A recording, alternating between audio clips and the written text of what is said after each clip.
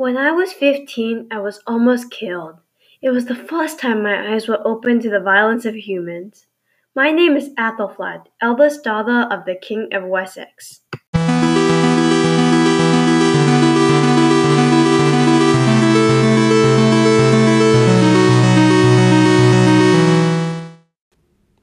My father had betrothed me to the neighboring ruler of Mercia, and I was to travel to him once I was old enough. It was a time of conflict, with many enemies seeking to harm my father whatever way they could. Naturally, traveling on the trail to Mercia with a large guard of soldiers would be unwieldy and attract a lot of unwanted attention. The only trail that leads to the mountains bordering our countries is narrow, and only a few may ride together at the same time. My father ordered my personal guard to come with me, along with 5 of his best soldiers. My betrothed wanted me to take a whole regiment of his best warriors, but I felt it too much trouble over the travel of one woman. One of my father's best fighters taught me combat skills in case of an attack. He taught me how even if I didn't have the physical strength to fight a man, I had a fierce mind and mental strength. I learned to fight with a sword and ride a horse bareback, which was unheard of for a woman and scandalous for a king's daughter. I was gossiped about, a mockery of the king. I couldn't even show my face in public because of the shame. My life was looking very grim indeed, what with the betrothal to an unknown man and being the laughingstock of the court. When the day finally came, I packed my bags and my dowry and set out with 10 of my father's best swordsmen as my guard. We each rode a horse and led another by a bridle with provisions and bags. My family bid me goodbye and wished me good luck and fast speed to Mercia. I tried not to cry in front of them, choking down the tears that threatened to swallow me. Would I ever see them again? I put my head down and set out.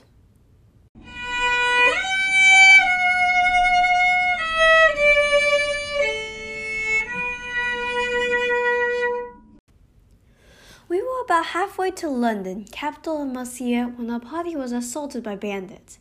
They meant to get as much money as possible from us and capture me for ransom to my father. Half of our group died at the hands of the raiders. The carnage will forever be in my memory. It was the first time I had seen a human die. I was told by them to run, that I was too weak to be able to overcome a man in combat, so I hid in the copse of willow trees nearby and watched as my defenders were cut down one by one. When they finally realized they were all going to die, thereby endangering me, they leaped onto the remaining horses and galloped away, hollering at me to follow them.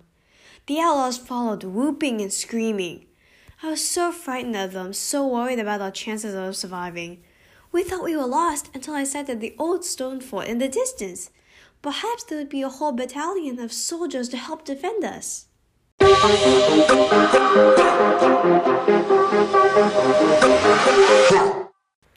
In an instant, we sprinted through the door and barred it firmly behind us. We could hear the outlaws banging against the door, trying to break it down. The fort appeared to be empty, devoid of supplies, food, anything. Our hopes were crushed beneath the weight of our despair.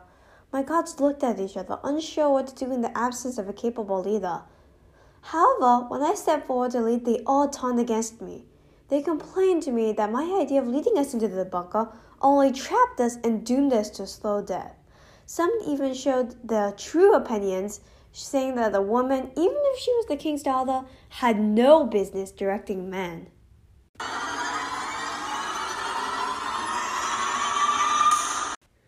This was when I snapped. What was it to them that they would insult me by suggesting that women were incapable of commanding a force?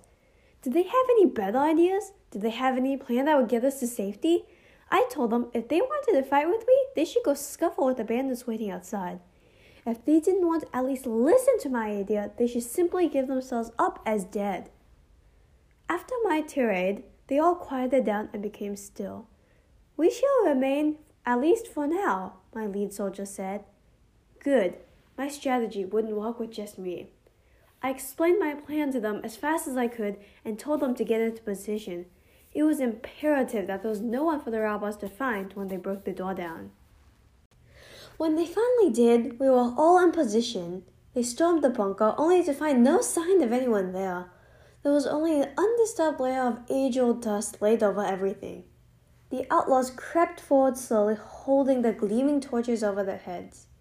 They did not realize that there are 5 men right above them, ready to drop down and eliminate them at a moment's notice. A horn blew outside, and my guards leapt upon the raiders, silencing them. Any that escaped the horses found themselves captured to be brought to my betrothed for questioning. None of my guards was seriously injured, though one had a cut lip. We patched them up and got on the remaining horses to make the final stretch to London. When we arrived, wearily and with only a few sluggish horses and battled men, there was quite a commotion. My betrothed demanded what had happened to us and told his men to take the captured outlaws away. Were we wounded? Injured? Why had we not remained in Wessex until he sent a regiment? There were rumors of deadly robbers on the route between our kingdoms. They had killed anyone who had dared to cross their territory. The fact that we were still alive was a miracle, and that we were in most good shape. What had happened, he asked, to give us such good fortune? We told him the story of what happened. My queen's story shall be told for many generations, he declared, marveling at its unlikely escapes and impossible feats. He then went out and told the story to every person who would listen. The only thing I did not approve of was the way he exploited my role in the affair. He claimed that I was a woman who dared to be different and hinted that women were not meant to be like that. He called me exceptional, as if he believed women were usually unable to think for themselves. It was not my best impression of him. We were married the next day, and we found a way to work together, with me assisting him in all his affairs, turning a serious exchange into a light-hearted affair. The kingdom of Mercia was in a time of joy, of peace and plenty. Later in my life, as my husband's health declined, I went out and built a reputation for myself as one who would be able to capably rule in my beloved's stead. I led soldiers into battle. I negotiated with enemy territories.